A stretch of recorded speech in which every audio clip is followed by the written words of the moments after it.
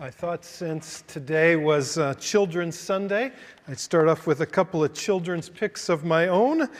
First one here, 1971, Sherbrooke, Quebec. So that is my father's family there, and that's me in the front in that lovely orange and black leisure suit. That's me right there. Yeah, thank you. Yeah, dressed for the occasion. I loved that home. I don't know if you see that wallpaper there in the back. That's impressive, but it was velvet. You could run your hands over it. I just loved that house celebrating Christmas there. Next photo, my second, 1971, Cedar Rapids, Iowa. That's me there with our two oldest kids, Isaiah and Liz. And Isaiah's just got, I think, a Bob the Builder puzzle, which he looks quite happy about. And you look back on these moments, again, as I looked at those pictures there of my early Christmas, and everything just seems so perfect. You know, just so wonderful, just so full of joy and fun, so many good memories.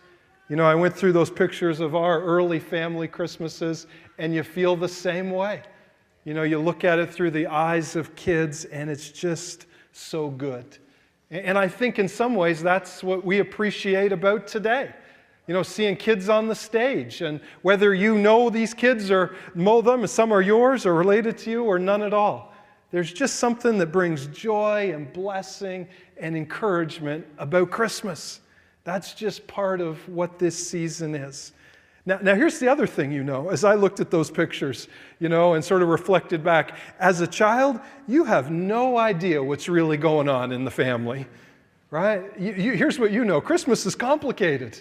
But when you're a child, you have no idea of any of those things.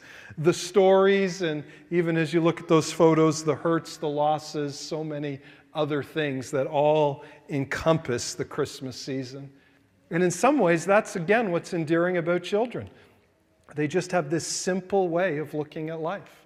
Just this simple trust and this joy in the moment, and that's why we appreciate them. And so to stay on the children's theme, Jesus takes some children and he looks at them in these same quality, same character traits, and he says there's some profound spiritual lessons that we can learn from children. Jesus just takes these kids and he says, here, I want to teach you something about how you relate to me. I want to teach you something about the gospel and about why I came and about the message of Christmas. And so to stay on our children's theme, that's where I want to go this morning. We're working our way through the book of Luke, and we've arrived at this passage of Scripture, just 3 verses, where Jesus talks about children and what we can learn from them. So I hope you have your Bibles. It's Luke 18. We're starting in verse 15. It's just 3 short verses, and here's my hope and prayer today. As we look at the lessons that Jesus teaches us from children, we'll just come to understand Him more, come to understand what He thinks about children, but also how we relate to Him as children and the difference that that makes in our lives. So we've got 3 verses we're going to look at. Each verse has a different principle, and then really the third one sort of takes us back to this idea that we've just talked about, how we relate to Christ. It's all part of our series, you know, the idea that Jesus came in an ordinary manger. You know, if there's 2 groups of people in the world, extraordinary and ordinary, who did Jesus come for? Well, He came for the ordinary folks, not for the extraordinary ones, and we see that in His chosen location to be born in a lowly manger. But these stories in Luke sort of remind us of that. As Jesus is getting closer to His time in Jerusalem, what Luke does is tells us stories of ordinary people, unlikely people, unexpected people, the ones we maybe don't think are going to find the message of Jesus. And that's where Luke points us to. And so that's where we find ourselves today, in Luke 18. And let me read each verse, and then we'll find a principle in each one. The first is Luke 18:15. People were also bringing babies to Jesus for Him to place His hands on them.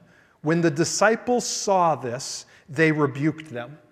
So let me just pause there. Let me just give you a sense of what the scene is we're looking at. Sometimes maybe you're in Sunday school, you saw a picture of Jesus, you know, sitting under a tree and the disciples around Him and they're all relaxing. And then here comes, you know, a family with a baby and, you know, it just doesn't work out well. That's probably not the picture here that's going on. And as we've gone through Luke, we've seen that Jesus is dealing with thousands of people. Even by today's standard, these are really large crowds, and they all want to get to Jesus, right? They all want to, hear Jesus teach. If he's multiplying the fish and the loaves, they all want to eat, and if they are bringing people to be healed, if they're bringing a blind man to see, or a deaf man who they want Jesus to touch and hear, or a lame man who might walk again, everyone is crowding towards Jesus. And so what are the disciples naturally doing in crowds of thousands of people? By the very nature, they are doing some crowd control. We see that a little bit in the feeding of the 5,000. They had them sit down in groups and the disciples fed them, but the disciples are doing crowd control. We have another word for it. Sometimes we call it triage. Right? The disciples are sort of triaging who's going to get to Jesus and who isn't. We know how this works. If you go to the emergency room after church here and you say you have severe heart pains, let me tell you what's going to happen. You're going to get in pretty quickly. They're going to run you right in there. Now, if you go up to the emergency room and say, hey, I've got a little sniffle and I'd like to see the doctor, let me tell you, you're going to be there a while. Right? You may be there. And again, they're just triaging different levels of need, and that's what the disciples are sort of forced into here. Some people are going to get to see Jesus, and some people aren't, and they're guarding Jesus. Right? They're trying to protect him like we would any other leader. And so in the disciples' mind, if you see that scene, they're looking in and they're seeing parents come with babies, and they're like, you're really low on the list. This is not that important. This really doesn't matter. These other needs are much greater. Let's get these people to the front of the line so they can see Jesus. Now, that's what they're thinking, but then you also see they're not handling it very well. Right? What were they doing? They were rebuking the parents, as if to say, don't bring your kids. Jesus doesn't have time for them. He's not interested in them. Don't you see all these other greater needs are here? And so as we look in, and we see what the disciples are doing here, just sort of how they're processing what's going on and how they've lowered the value of children. Let me just give this first principle. Here's what it is. And before I say it, some of you are going to object immediately to it. It's just a general principle. It's not true all the time, but it's just a general principle. Here it is. We are not by nature child-friendly. We are not by nature child-friendly. I know some of you are objecting already. I told you you would. Some of you are parents, and you're like, I'm very child-friendly when it comes to your own children. I totally agree.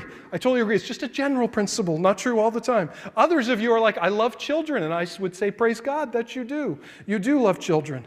And so this is not true all of the time, but generally, as we look around our world, and certainly the world of Jesus' time, we realize that generally, by nature, our world is not a child-friendly place. Now, we know this was true in Jesus' time. We have one letter written in 1 BC by a poor laborer. His wife was pregnant back in Alexandria, Egypt, and he wrote her a letter to instruct her how to deal with the pregnancy.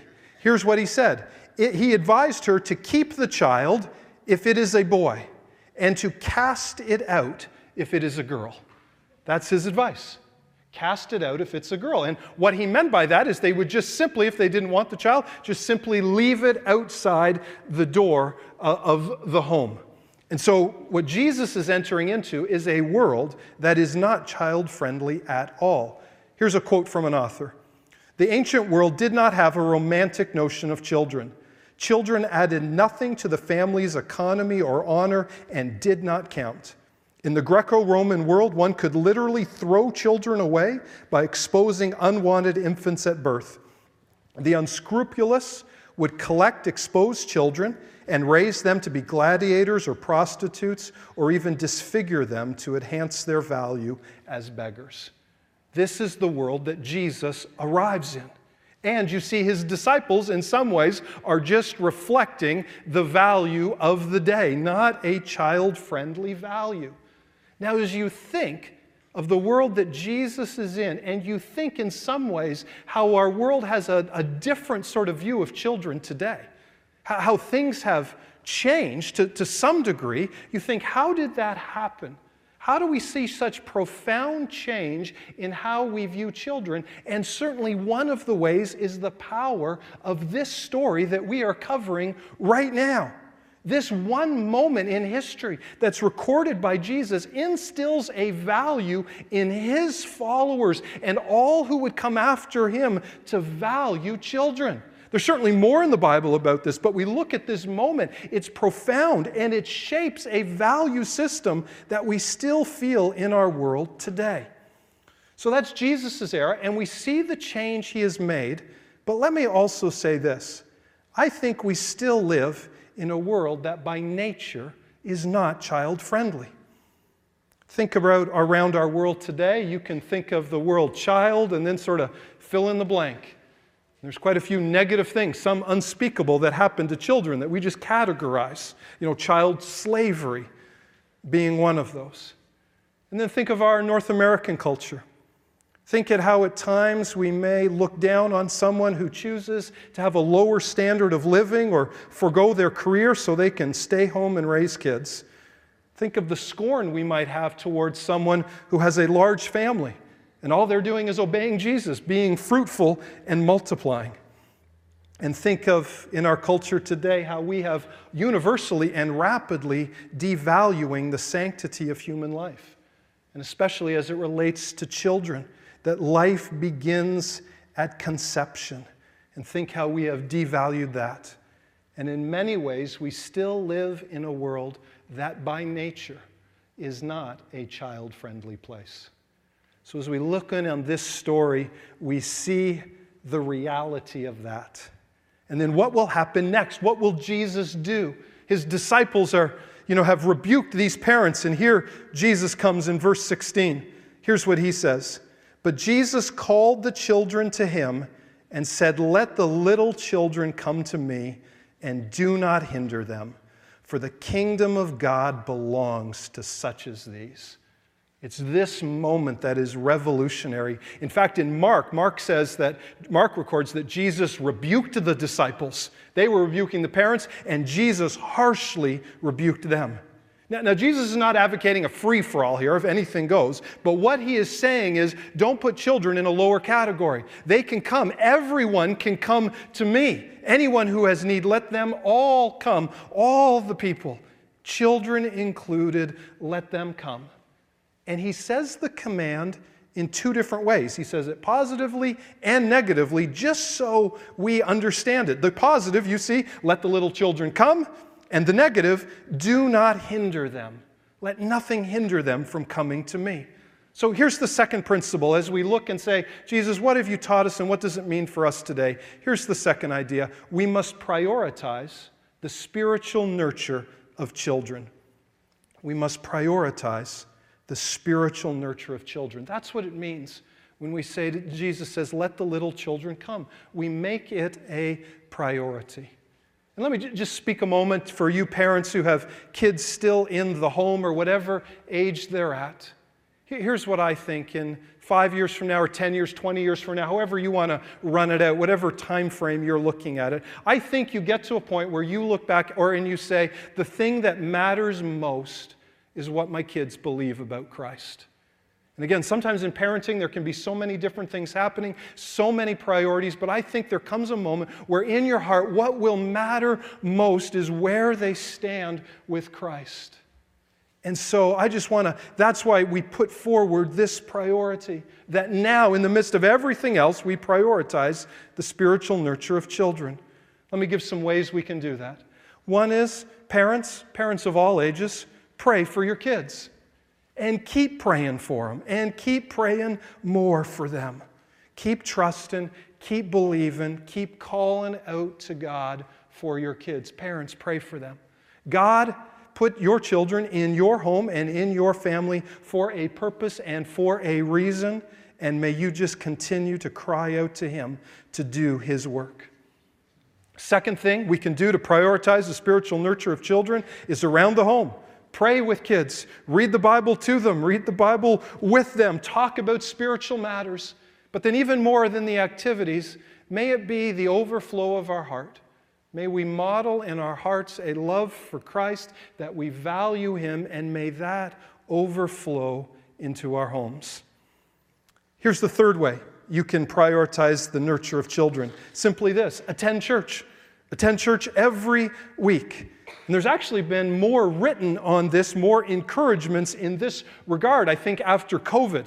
So I found this article on the Gospel Coalition website back in September. Cameron Cole is the author. Here's the title: Parents, Just Go to Church. Here's the subtitle: It's hard to get to church, and that's the point.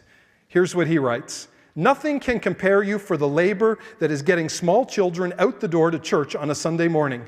I don't know if it's spiritual warfare or whiplash from the weekend, but dressing small kids and loading them into a car is a grind. And parents, you can say amen to that.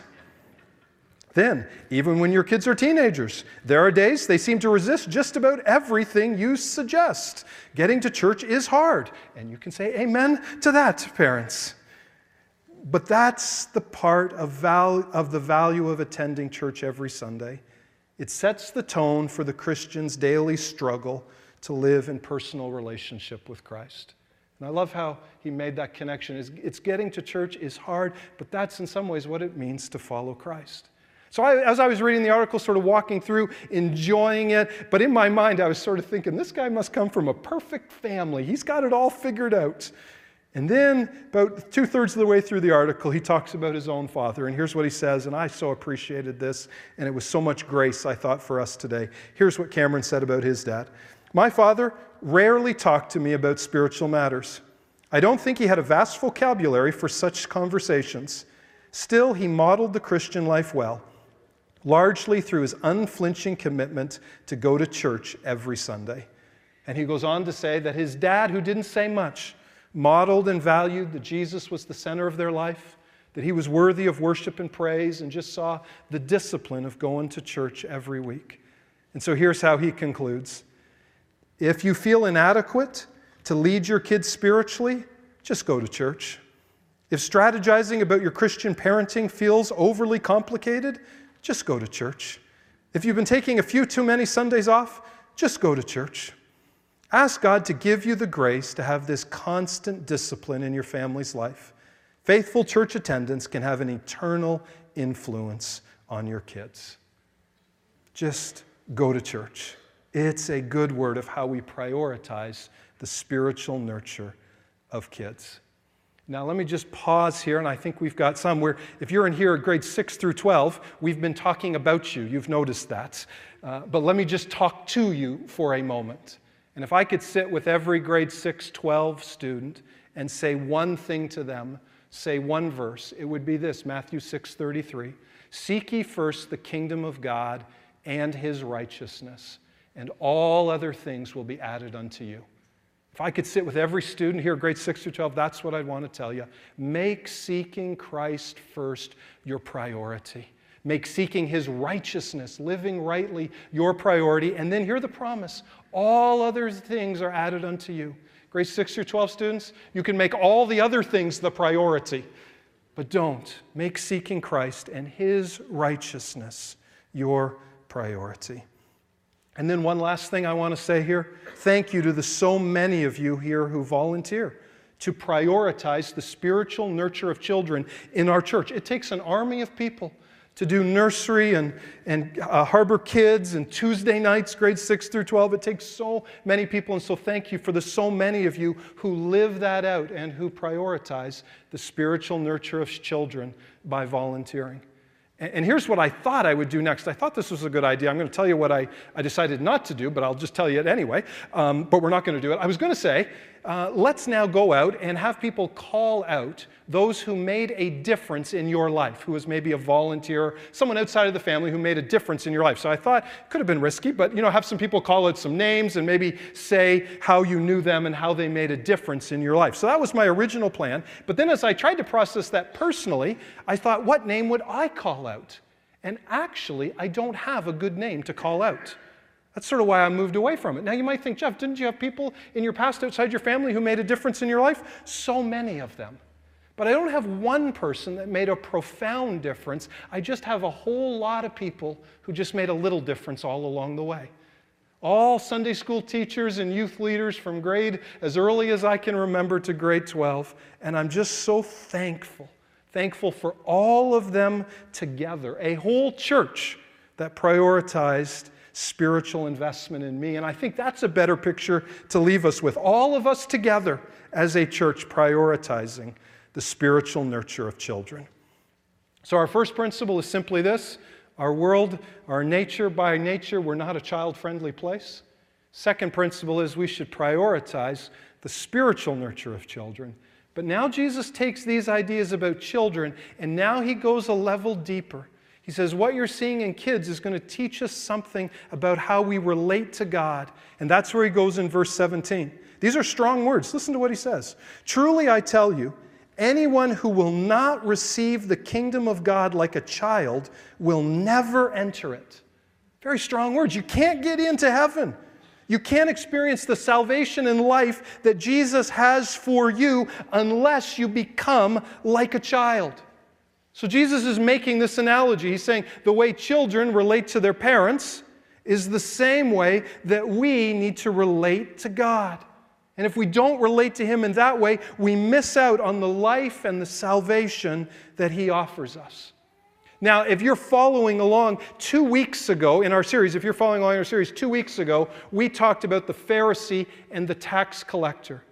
That was the story we did 2 weeks ago, and then we did Zacchaeus last week, but it sort of comes later on. But the story that immediately follows is this story. It's like Jesus told a parable, and then just in case anyone was confused about how the parable worked, Luke records it then in real life with children for us to see how it works its way out. You remember the story of the Pharisee and the tax collector. The Pharisee comes with a strong resume towards Jesus, both his character and the way he's living. He says, here's my strong resume, and Jesus says at the end of the story, he leaves not receiving eternal life, not receiving the life and the salvation that Jesus offers. And everyone's sort of shocked by it. But then the tax collector comes and brings nothing. And he just comes and says, have mercy on me, a sinner. And Jesus says, it is this man that receives my life and my salvation. People, their minds were blown. It couldn't make sense. But yet now Jesus comes and teaches the exact same thing in a different way using children. Here's the principle. We receive salvation by admitting our helplessness. We receive his salvation by admitting our own helplessness, that we are indeed like children. Lord, have mercy on me. I bring nothing, none of my own goodness. We relate to God like babies relate to a parent. We need help. We are helpless on our own. We don't bring our good works to God. We don't have any. Or any ones we do are all having mixed motives. We bring nothing. We just come and say, Lord, I am helpless. I have nothing. Have mercy on me, a sinner. And that's when we receive his grace and his salvation. That's so important for this morning. So important, because when we deal with a topic like this, that we are not by nature child-friendly, and we should prioritize the spiritual development, I know many of you, or most of you, or all of you would agree with me on that.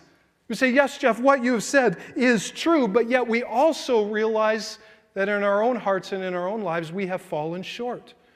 What God calls as the standard, we know that we have missed the mark. And then what do we do with that? What do we do when we feel that way? Well, it's this story that teaches us. We come saying, Lord, have mercy on me. I don't bring my goodness before you. I'm utterly helpless and I'm utterly dependent on you for my salvation. And that's the moment where God meets us. I've been reading in November, I read through the biography of a man named David Brainerd. He died in 1747. And Jonathan Edwards then took his spiritual diary and put it into a book, and it's still available today in his actual words, and actually fairly good to read. The interesting thing about David Brainerd is that he was a man who was really given over to depression. And so you read his journal, and at times you see the real despondency in his heart. The other thing about him is he died at the age of 30, or around 30. He had tuberculosis, and so 300 years ago, they just didn't even understand what he was sick with. And so he suffered greatly. So you see this man in both physical and mental suffering, but he was also a man who loved Christ deeply. And as a missionary, really saw God work and use him in other people's lives. And that's what's so fascinating about his journal. It just brings together those three themes all in one. Well, David records a moment of a man in his ministry who came to faith in Christ. And it helps us understand what Jesus is talking about here, about coming being utterly helpless, utterly dependent and undone for Christ. Here's what David writes. And then I think this is a reflection back after talking to the man after his salvation. He says this, I would often preach a sermon that you needed to be utterly helpless and undone to find Christ. You need to be emptied of dependence upon yourself. And then he says the man would come to him and say, I want to believe and accept in Christ, but this seems quite contrary to all of my thoughts. And so they would have this discussion. You need to be helpless. No, this doesn't seem right. And then he records that there was a moment in this man's life where God opened his eyes and he saw this. He said he saw nothing but badness. And he saw that it was forever impossible for him to make himself better, and that he deserved eternal misery, and that he was naked and sinful and miserable, and nothing in the sight of God to deserve his love or pity, had nothing to deserve any of those things. And so that's the journey. He hears the message. This man comes to understand that. And then he records that he comes to church. And he says in that frame of mind, he came to public worship, and I, David, was calling people to come and depend and throw themselves on Christ. Now, we all sort of think what's going to happen next.